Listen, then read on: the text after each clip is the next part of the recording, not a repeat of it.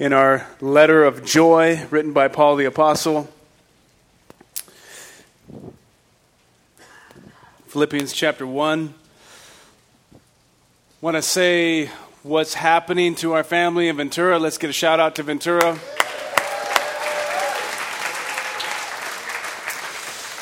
And I'm going to go ahead and pray before we begin. Father, we come to you, Lord, just in need of seeing you as the one who is to be worshipped, Lord. We admit we oftentimes replace our worship of you for other things, and we come and we just want to be transformed. We want our eyes to be set clearly back on you, Lord. We pray that right now, God, through your word, you would speak to our hearts and you would transform us, Lord, by the renewing of our minds. We need your Holy Spirit to do this, Jesus. We ask that you would do that. In Jesus' name we pray. Amen. I'm going to go ahead and read Philippians chapter 1, beginning in verse 8 through 11. The title of what we're going to look at today is Joy in Gospel Growth. Paul, the apostle who's the author, writing from basically house arrest in Roman area, he writes to a group of believers living in the region of Philippi, Roman territory. In verse 9 he says, "And it is my prayer that your love may abound more and more with knowledge and all discernment, so that you may approve what is excellent, and so be pure and blameless for the day of Christ, filled with the fruit of righteousness that comes through Jesus Christ, to the glory and praise of God." And the big idea that we're looking at today is this theme of gospel growth, maturity. We use this word gospel quite a bit. It kind of has a resurgence in our current generation.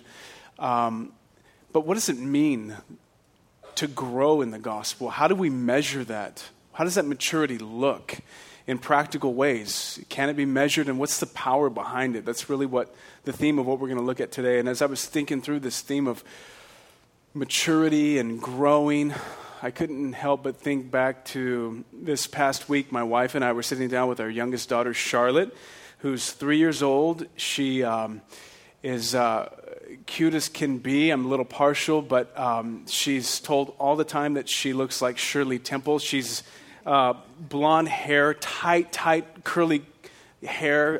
Go figure. I don't know how I had a Shirley Temple offspring.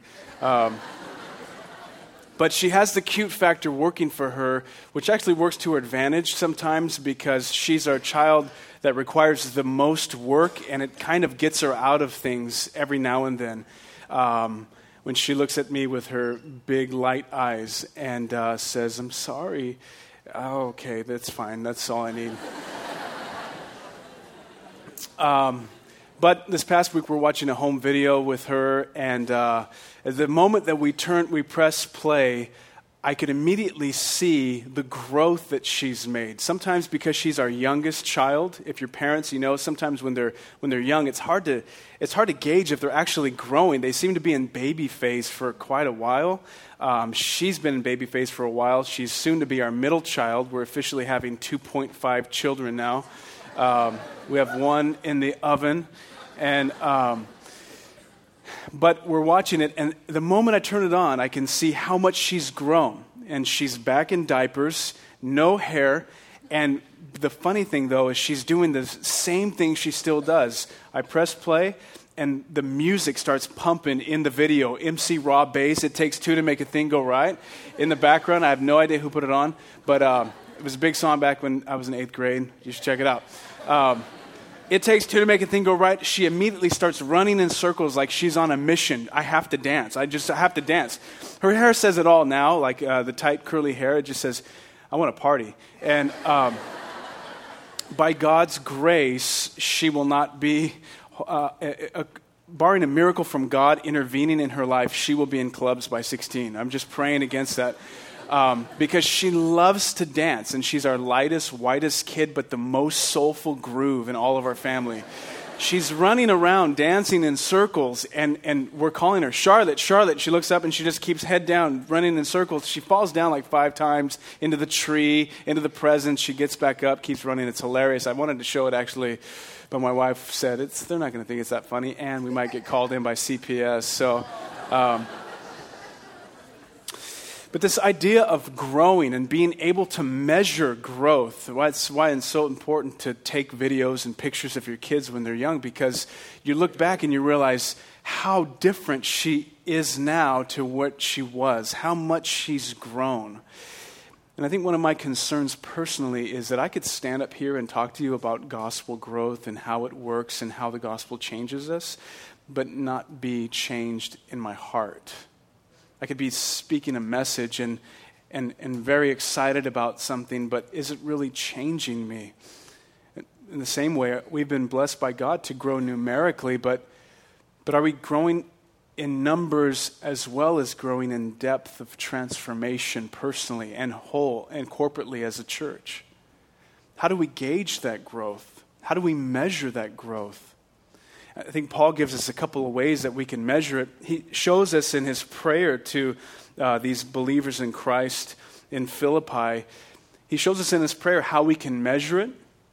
And he also shows us the power behind this growth, how we can measure it and the power behind it. He likens Christian maturity to botanical growth. Look at verse 11. He says in his prayer, I'm praying that you'll be filled with the fruit of righteousness that comes through Jesus. He likens Christian growth or gospel growth to that of like a plant life growing. It goes through stages. First, the seed of the gospel is planted into the soil of our hearts. The Holy Spirit comes in, and when the Holy Spirit comes in, he brings transformation. That's what he does. You can't not help but being transformed by this holy God who comes in to live inside of us. And he says, similar to plant life, I'm praying that you would bear fruit. That's the metaphor, the picture that Paul gives us is a plant life that's going through stages, through life changes.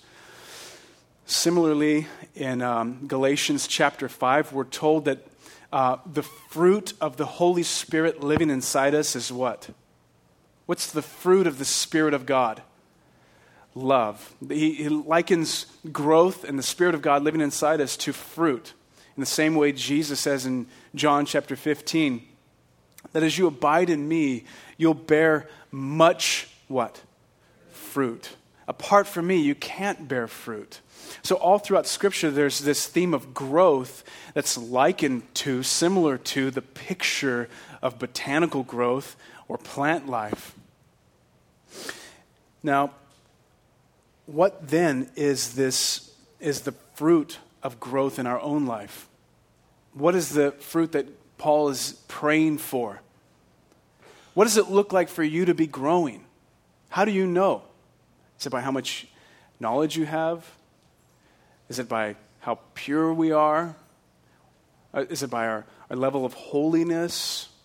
I think all those are aspects to the Christian life and very important aspects, but the first thing that Paul prays for to gauge or to measure growth in the Christian life, he prays in verse 9. He says, and it is my prayer that your love would abound, would overflow more and more. The reason is for a few reasons. One, abounding love is a process of the Spirit of God, who's the Spirit, the seed of God planted in our life. As the Spirit of God is planted into our hearts, it begins this process. That's not a natural process. By nature, we're selfish, self-absorbed people. But as the Spirit of God comes into our lives, it's inevitable that the Spirit of God will produce this love. But what we have to understand is it is a process.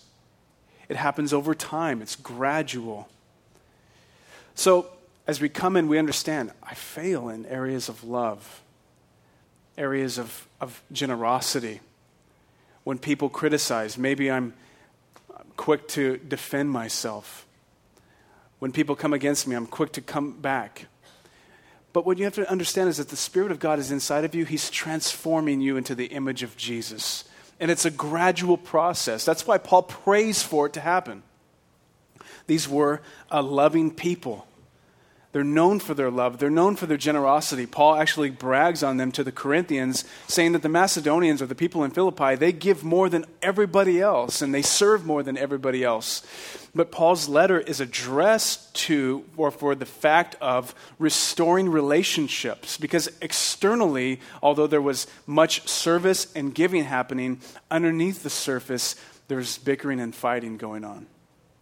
He actually names two women who are getting a little catty with each other.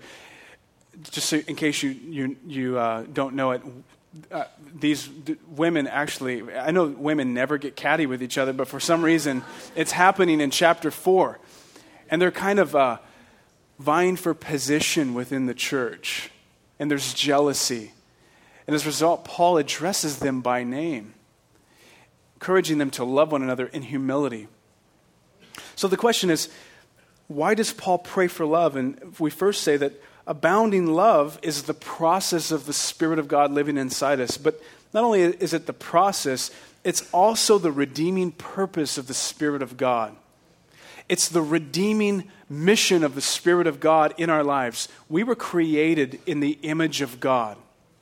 And this God, who is the very definition of love, existed in a community of loving relationship from eternity past, before time began, as Father, Son, Holy Spirit, equal in essence but differing in roles, and in mutual submission to one another. God, who, wanting to share his love, creates man, our first parents, Adam and Eve, as image bearers, and us subsequently as image bearers of God. That's why you desire to be loved. That's why you desire to love. You're created in the very image of God, who is love. Now, as image bearers of God, our first parents, Adam and Eve, enjoyed perfect fellowship and union and harmony with God and with each other. Their marriage is perfectly beautiful. The relationship with God, perfectly one and beautiful. But as the tempter, the serpent, the devil comes in to tempt them, they instead eat of the fruit of sin and of rebellion against God. And as a result, their love is tainted.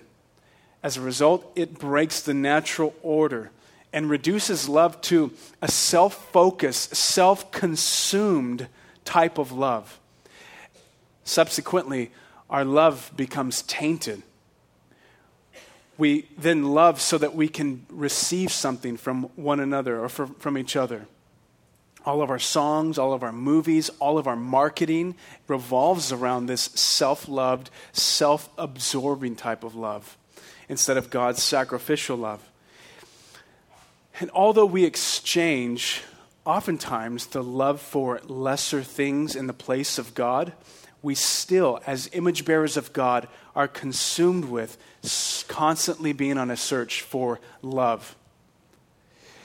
And that's why, a lot of times, as a result, we exalt people to the status of Savior. We look for somebody not just to love, we look for somebody to save us from our hurts, from our past abandonment, from our wounds, from our emptiness, from our loneliness. Subsequently, we end up ruining these people by abuse and using them. Because we find out quickly, I married you, I got together with you, I saw you in my life as a possible savior to save me from my own personal hell of loneliness or abandonment.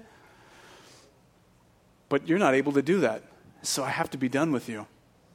Or I try to squeeze you into a mold, and it ends up ruining you. The reason being is because nobody is able to bear the pressure of being God but God.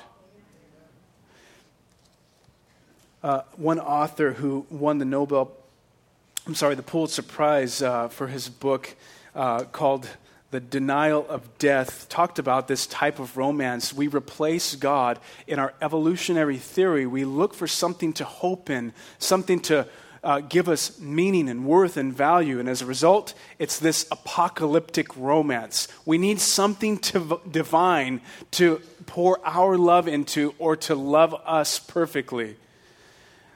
We're looking for a hero, a savior, something to redeem us. Ultimately, we want redemption, nothing less. What we realize quickly, probably the longer that we live, is that if nothing in this world, as C.S. Lewis says, can satisfy me, maybe I was made for another world.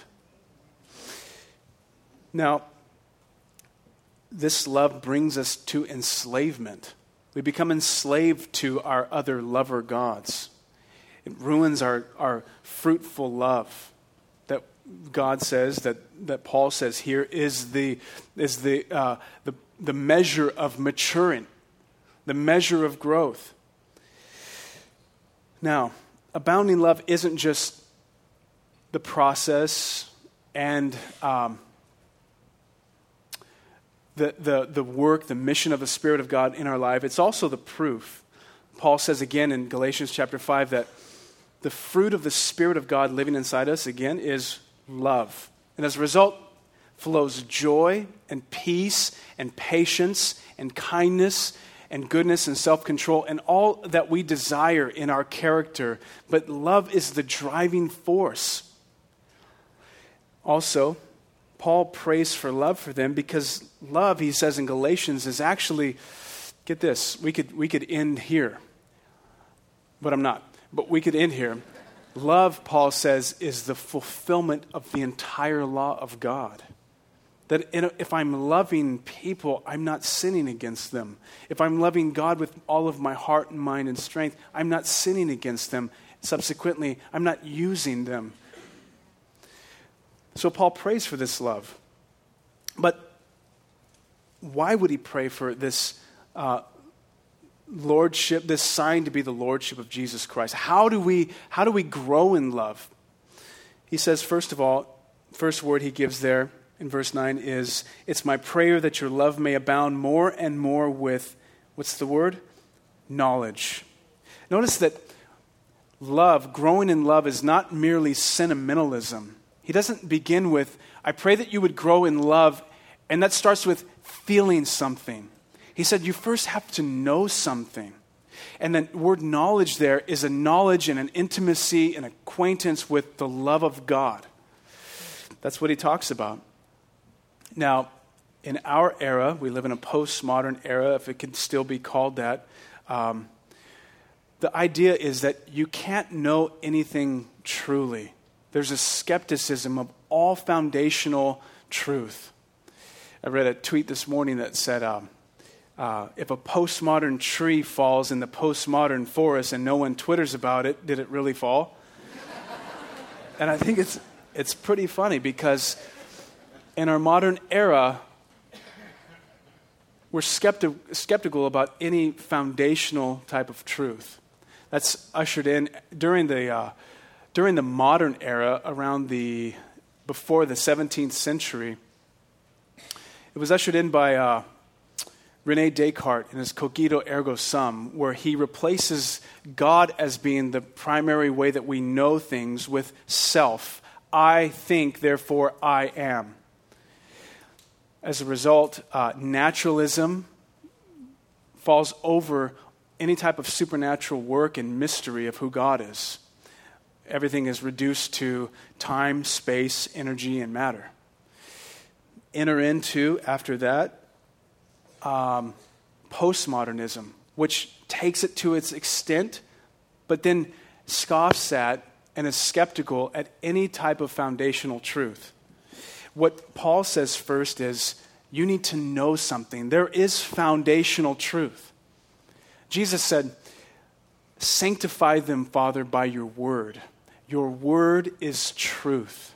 I was on a flight home a couple weeks back, sitting next to an attorney who was a Jewish man, great guy, and also a practicing Buddhist. And as we were talking, it's funny because I had a professor the same way.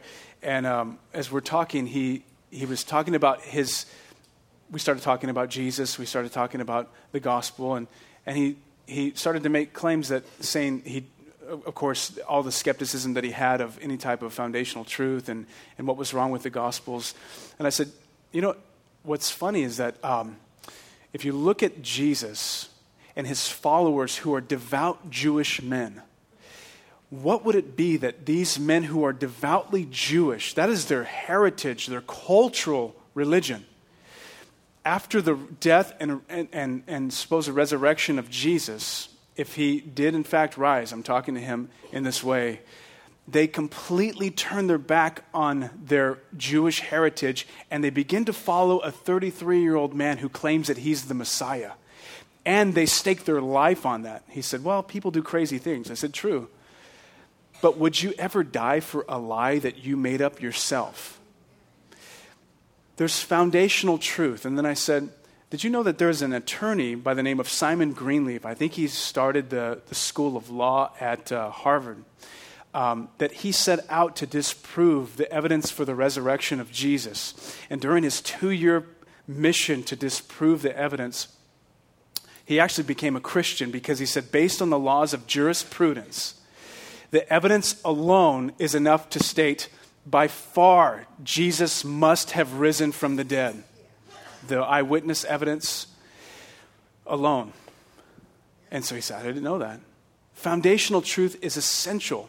But what Paul is saying here is not just some type of knowledge that we should have, but a knowledge, an intimate acquaintance with who Jesus is. That's why I just pointed him to, I said, I just encourage you to read the New Testament and read Jesus yourself. Because as one hippie said in a documentary I read recently, he said, I always thought Jesus was like a drill sergeant. But when I read the Gospels for the first time, I just thought, man, Jesus is so cool. He's way different than I ever thought he was. Now, this type of knowledge comes as through the Word of God. God reveals who He is to us, His love to us. It's the love of God for us on our behalf then that transforms us into live lives of fruitful loving. We fail to love people, though, because we fail to see the love of God on our behalf. Either we fail to see the deep wretchedness and wickedness of our own hearts, and as a result, we act in pride or unforgiveness with other people, or we fail to see the deep acceptance that we have in Christ, in faith in Jesus, and we respond in fear of man towards people. We spend our days subsequently serving people rather than first serving God alone. And then our love for God resulting in humble service and love towards people.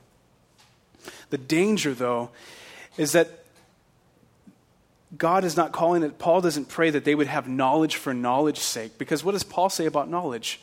Knowledge puffs up. By itself, knowledge makes one proud. But love builds up. It edifies. Paul's not praying that they would have because the reality is that there's a lot of people in churches primarily who know verses and who know doctrine, but are still just as cold and arrogant, still just as defensive and proud, and lack in loving people. I was thinking about the movie Good Will Hunting, where Robin Williams' character, he's a counselor of Matt Damon, who's this young genius, and he's sitting there with him. And Matt Damon, of course, has been going through counselors. Harvard wants him because he's a genius. They want to use him, but before they use him, they want him to get his mind right. He's a tough street kid in the movie, and he approaches Robin Williams the same way he's approached everybody else, just putting up a veneer and kind of pointing him back to look at his own self. And he does cause Robin Williams to kind of shrink back and think over his own life and frustrates him. But then they come back to a meeting again. They're sitting there by the lake, and Robin Williams sits with them, and he says, Will, what you said, it really made me mad, and it was searching. I thought about it the last couple of days, and I lost sleep over it. But then I came to the conclusion of something that brought me great peace, and I haven't thought about you since. And he says, what's that? He says, you're just a punk kid. He says, I could ask you about art, and you could probably tell me all about Van Gogh and all about Picasso and all about art history. But do you know what it smells like inside the Sistine Chapel? He says, I could ask you about love, and you'd give me all the reasons for love and why it's essential and why we need it. But do you know what it's like to wake up next to the woman that you've spent all of your life with and to see her lying there and to know what marriage is like? Do you know that? He says, I could ask you about suffering, and you'd give me all the answers of suffering and the historical factors to it and the psychological essence of it. But do you know what it's like to sit by your wife's bedside while she's dying of cancer? I could ask you about war, and you could tell me all the history behind war and the wars that all the wars we've ever fought. But do you know what it's like to be on the battlefield while your friend, your common soldier, is lying in your arms and his head is wounded and he's looking for you up at you for his last breath? Do you know what that's like? You know everything in theory, but do you know it from personal experience? Paul's saying, I'm praying that you would know God, that you would have this knowledge of Jesus in a way that would transform your very life. But it's not just, again, it's not cerebralism only. I mean, it's not sentimentalism, something we should feel, but it's also not just cerebralism. It's not only knowing what is true, it's also knowing what to do. Look at verse 9, he says, and it's my prayer that your love may abound more and more with knowledge and all discernment. See, the big test is how we put this love into practice Monday through Saturday.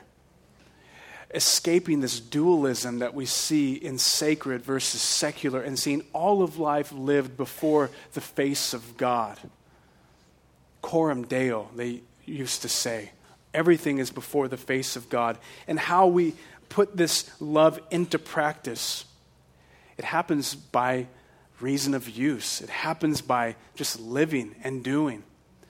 This word, discernment, is used one other time in Hebrews chapter 5. It says, Verse 14, but solid food is for the mature who because of practice have their senses trained to discern good and evil. Because of practice, because of practicing this love of God that they know and that they're starting to know about, practicing it as fathers, as mothers, as husbands, as wives, as workers, co-workers, bosses. You may fail, but the practice trains your senses to know what to do and how to do it. And a few of the ways that this love is evidenced in our life. One, it's evidenced by our love in our obedience to God. Jesus says, if you love me, you will keep my commandments. John 14. The idea is that we focus on, I want to grow, I want to be pure, I want to be holy. But Jesus says, I want you to focus on loving me. If you love me, you'll keep my commandments. On the other hand, it says that if you're saying that you love me, the thrust of your life is that you want to obey me. He also says, John 14:21, whoever has my commandments and keeps them, he it is who loves me, and he who loves me will be loved by my Father, and I will love him and manifest myself to him. I'll make known myself. You'll know me as you love me. If anyone loves me, he'll keep my word, and my Father will love him and will come to him and make our home with him. Whoever does not love me does not keep my words. It's not only evidenced by the way that we obey him, through the love in our obedience, but also love in our speech. That's a big thing throughout this. And Paul over and over tells the Philippians, I love you. I'm thinking about you. You're a blessing to me. When I think about you, I'm confident that God has begun a good work in you. He'll be faithful to complete it. How do you practice this love in your speech? Fathers, how do you practice this love in your speech? It is so vital, our first ministry as Christians, husbands, fathers, and then our vocation. that as we're pastoring our children in our home, we're also affirming them with our words. Affirming our wives with our words. Wives, affirming your husband with your words. Love in our speech. It's also evidence as we look at love in our hospitality, in our mission, and in our Sabbath. It's essential that you Sabbath. Recreation, the word recreation is where we get the word recreate. It's essential that you take time away and that you have love in your solitude. So vital as we see Jesus alone with his Father, praying. Why? Because we have this tendency in our busyness to turn inward, for love to become self-absorbed and self-consumed. All of us do, right? This past week, even on Wednesday, I was walking and I went for a walk and just read a path by my house. And just that sense again that this whole thing is way bigger than my story. God, you are way bigger than me. I receive your love from me, and it makes me want to love other people. It's not about me. I remember that now. I forget that, and I need love in solitude. Also, not only love in our speech, but love in the way we show it, our practice. This, again, is practical ways of how we love, discerning love. How do we do this? How does Paul do it? Paul's letter, he prays for them, and 2, he writes a letter to them. Practical ways. I'm thinking about you. I'm loving you. I'm showing it. And in our modern day of text and email, I love to receive emails and texts from people sharing verses with me and encouragement. But when's the last time you had a letter written to you? When's the last time you wrote someone a letter and said, I see God's evidence of fruit of God's work in your life. I'm praying for you. I love you. I appreciate you. You tend to hold the letter a little bit more carefully than you would a text or an email, right? But nonetheless, text or email or whatever it might be, in what ways practically are you showing, evidencing your love for your children, for your wife, for your parents, for your coworkers, for the people that you minister with, for people that you're on mission to and with? It's an important question as we pray through, how do we practically put our love into practice? But not just fruitful living. Fruitful living isn't the only measure. That's the primary measure that Paul says. I'm praying that your love would abound, that you would have fruitful, loving lives.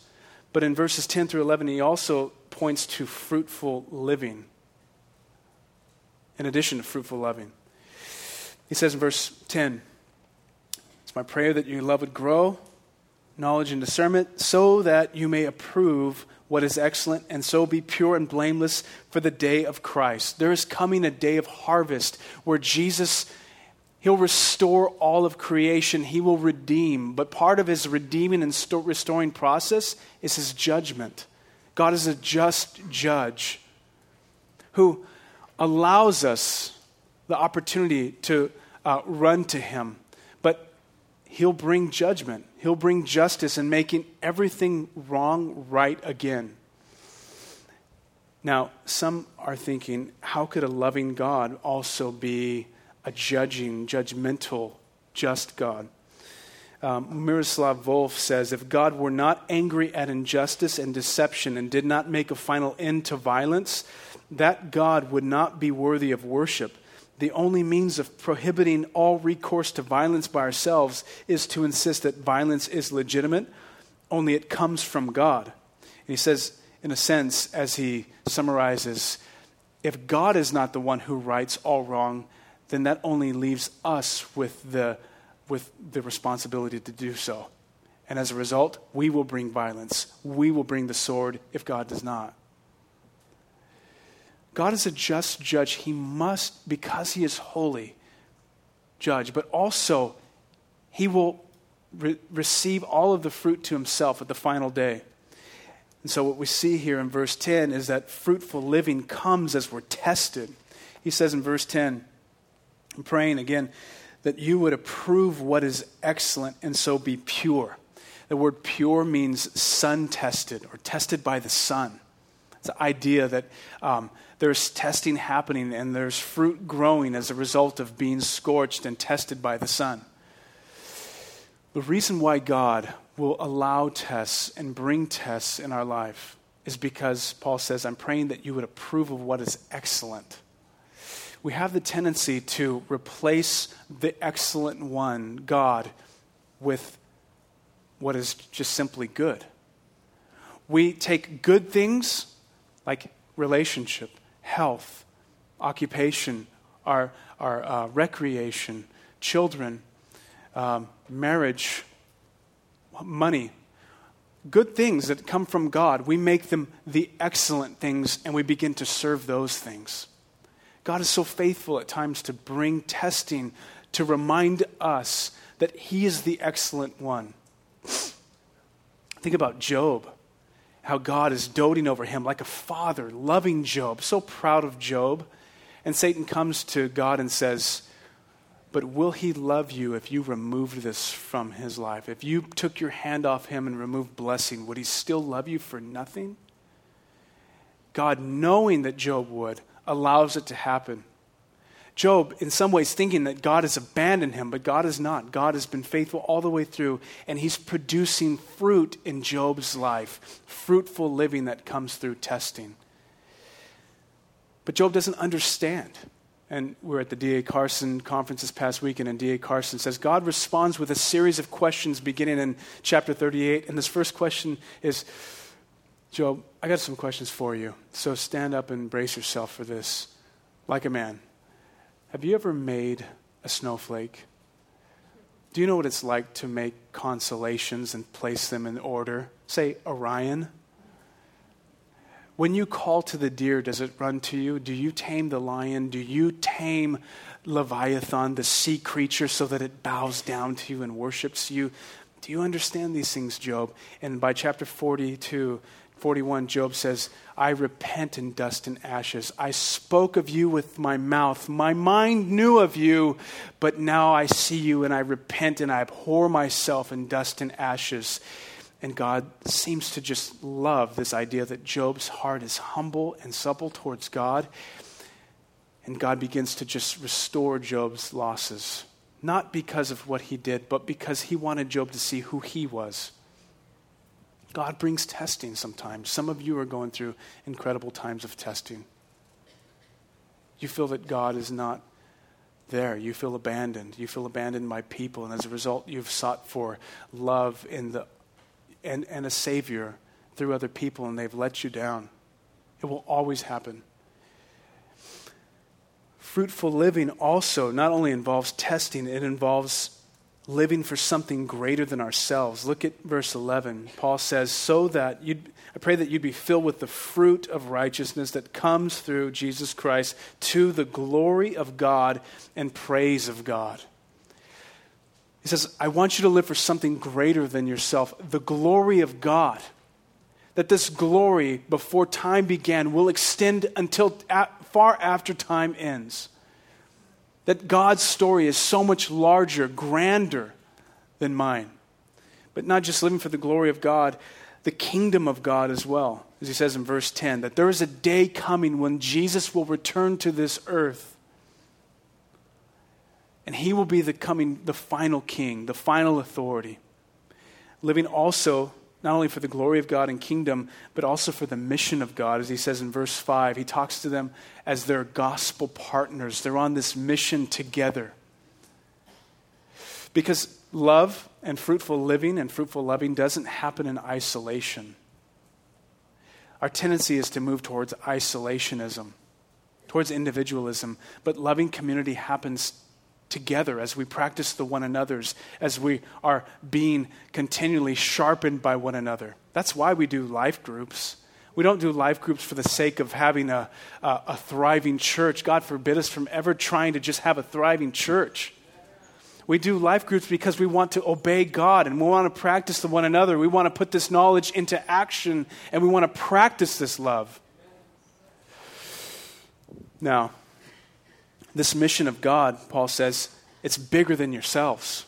Talked to a guy yesterday who he knows that he's in his job. He doesn't really want to be there, but he's there. God hasn't given him release yet. And as we're talking, we know similar people. And as we're talking, we both become excited because the sense of God has you there because God's still working in their life to draw them to Him. We just started praying for those people at his work. He sees his 8 to 5 as something larger than just a paycheck in 8 to 5. It's something where God has him for mission.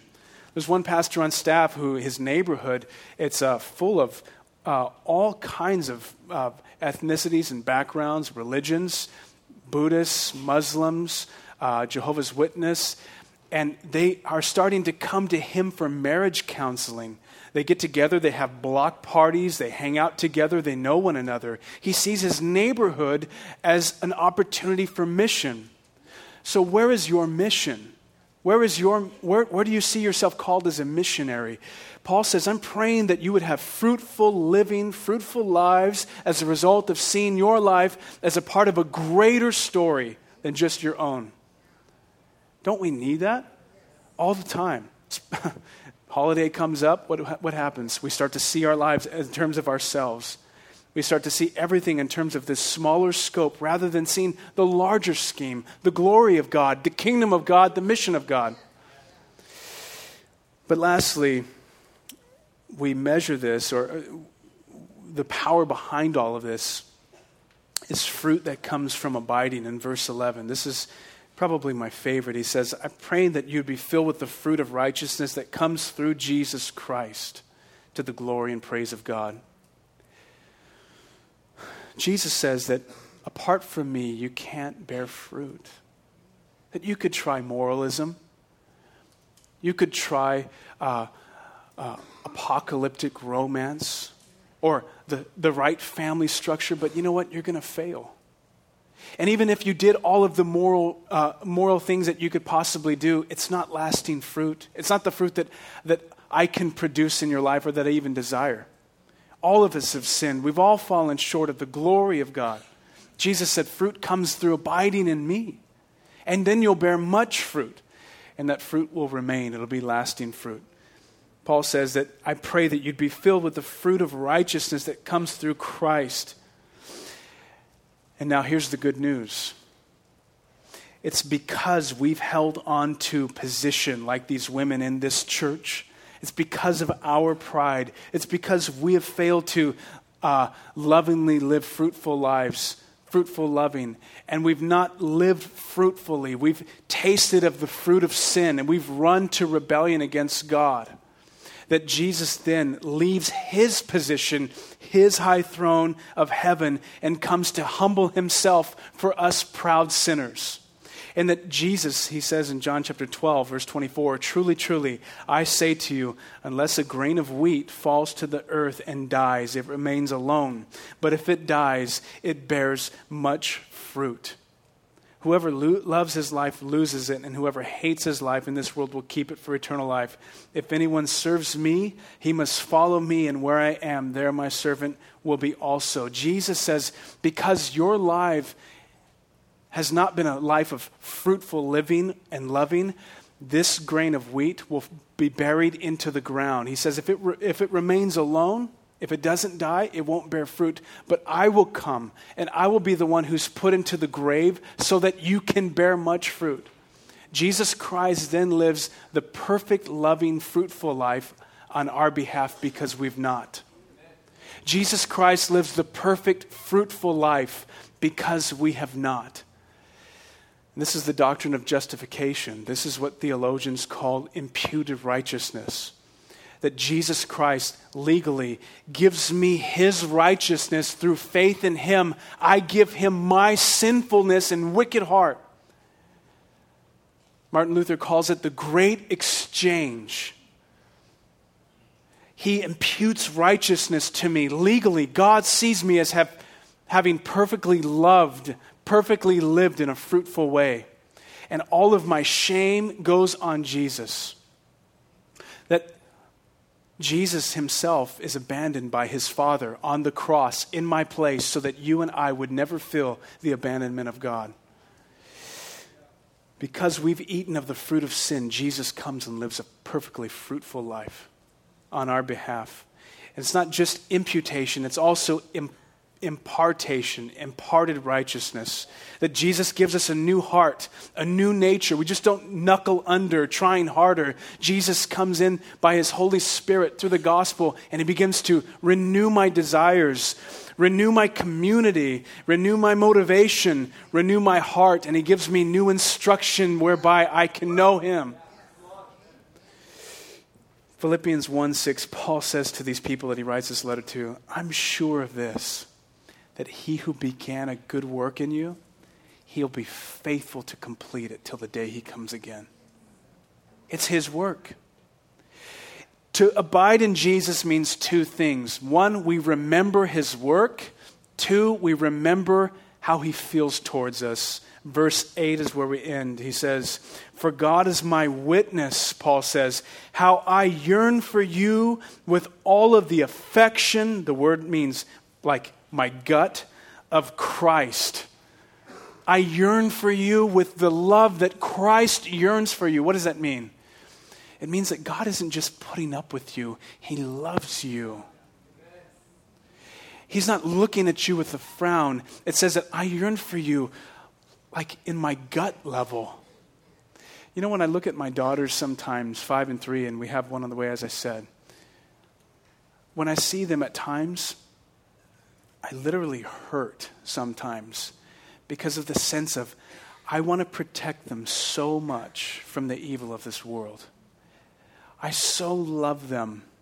And of course, by far, not a perfect dad. But my love for them makes me want to grow. In the same way, do you understand where that came from? I didn't make that up. I'm a sinful man by nature. That's a divine thing placed into my heart from God himself. That when God looks at you, he doesn't just put up with you, he sees you as beautiful. So that you don't have to run other places for your beauty. You don't have to run other places for your acceptance. He accepts you on the basis of his finished work. You've got to remember his work. You've got to remember how he feels towards you. Paul says, I love you with the affection of Christ that comes at the gut level. That's where God sees you. That's how he feels about you. We read in John's letter, the Apostle John, by this we know love, that he laid his life down for us, that we ought to lay our lives down for our brothers. But if anyone has this world's goods and sees his brother in need, yet closes his heart to him, how does the love of God abide in him? Little children, let us not love in word or in deed, but in truth. God help us. John says, beloved, let us love one another. For love is of God, and everyone that loves is born of God. He that does not love does not know God, for God is love. In this the love of God was made known to us. There's that word again. That God sent his only Son into the world so that we might live through him. And this is love, not that we loved God, but that he loved us. Beloved, God loved us and sent his Son to be the sin sacrifice, the propitiation for our sins. Beloved, if God so loved us, we also ought to love one another. As we come forward and we take communion, the fruit of the body broken for us, the fruit of the blood shed for us, we do so asking God to bear fruit in our lives through abiding in him, remembering his work, remembering his love. But we also not only remember, we come in repentance, humble repentance of what? Of placing good things as excellent things. Replacing the excellent one with merely the things that God has given to us to enjoy, to be good. We also come repenting of our self-love. We come receiving his love and repenting of our own fruitlessness. We come into the light to be sun-tested so that what is not of him can be burned away. We come openly. You come to the prayer team, to the right and to the left, to receive prayer, to be open, saying, here's where I've tasted of the fruit of sin, and as a result, I feel like I'm just rotting. I need to be in the light. I need to be sun-tested so that I bear fruit. We come repenting of our own religious works that's done apart from the grace of God so that we're trying to find acceptance through our religion. I call us today by God's grace to abide in Christ, to live in relationship with Him in a way that bears lasting fruit. Thank you, Jesus, for your word. Thank you that you perfectly bore fruit on our behalf because we have failed to, because we've run to rotten, bitter fruit that seemed to taste so sweet at first, but it left it just like rocks in our mouth. Lord, we come to receive your righteousness. We thank you in Jesus' name. Amen.